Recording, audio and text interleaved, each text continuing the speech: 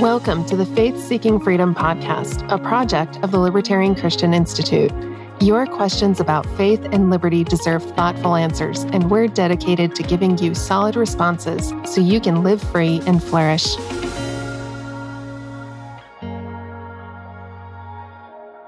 So our question for this episode is from Ron, who is a retired cop, and he's asking us a question that comes up not a lot in our circles, but it's really important because as a libertarian, it is a sentiment that we encounter.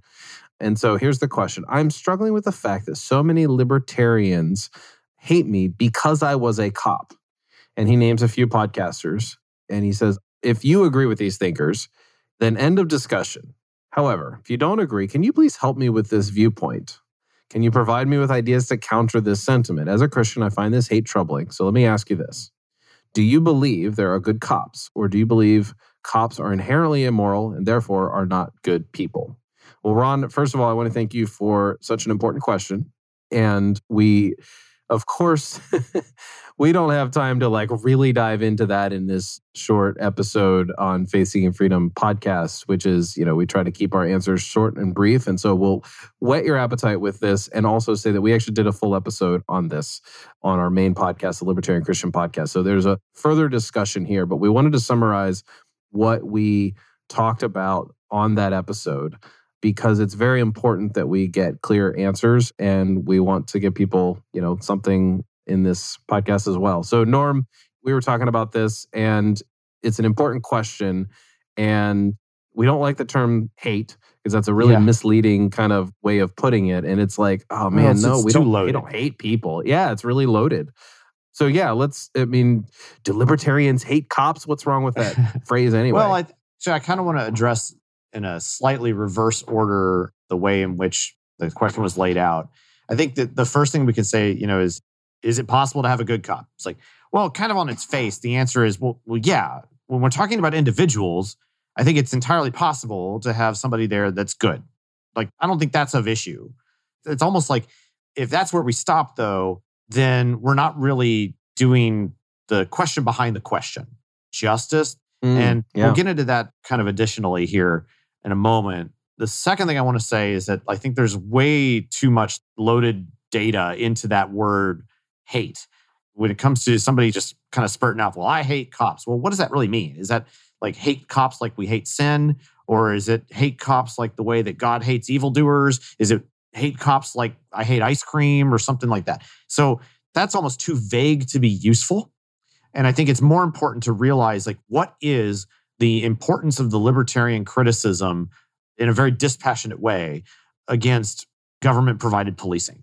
So we can address that in a couple different ways, but primarily I think that the way we start off there is we go back to the non-aggression principle. And if we agree that the non-aggression principle is valid, that aggression against individuals is unjustified, that the initiation of force, defined as aggression, is unjustified, then an institution such as the government, which takes upon itself the kind of pretenses of power that funds itself via taxation involuntarily, then establishes an institution to back itself up through the use of force behind it, that being the police, then if we are to distrust the state because it is an institution based on aggression, then by extension, we would distrust all of its other kind of tendril institutions, which include the police.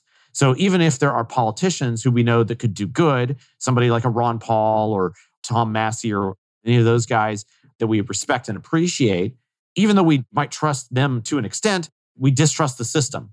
Well, similarly, there might be some good cops out there, but we're still going to distrust the system. And there's a lot of good reasons to distrust that system of policing in a similar sense that we distrust the state itself.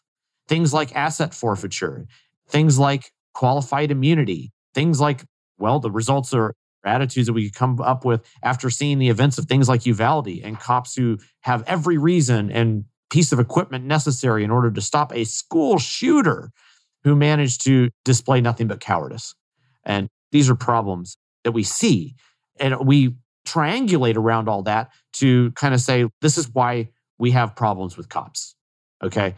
If all cops were of kind of the Andy Griffith variety, to where we could be very confident that they were always working in a positive way with our community and, never doing anything wrong or whatnot, and all they were doing was just protecting individuals' rights, then you know what? Maybe I'd feel a little differently about it. But over and over and over again, we don't see that to be the case. So even if there are good cops out there, I think we have lots and lots of reasons to distrust the system of policing that we do have today.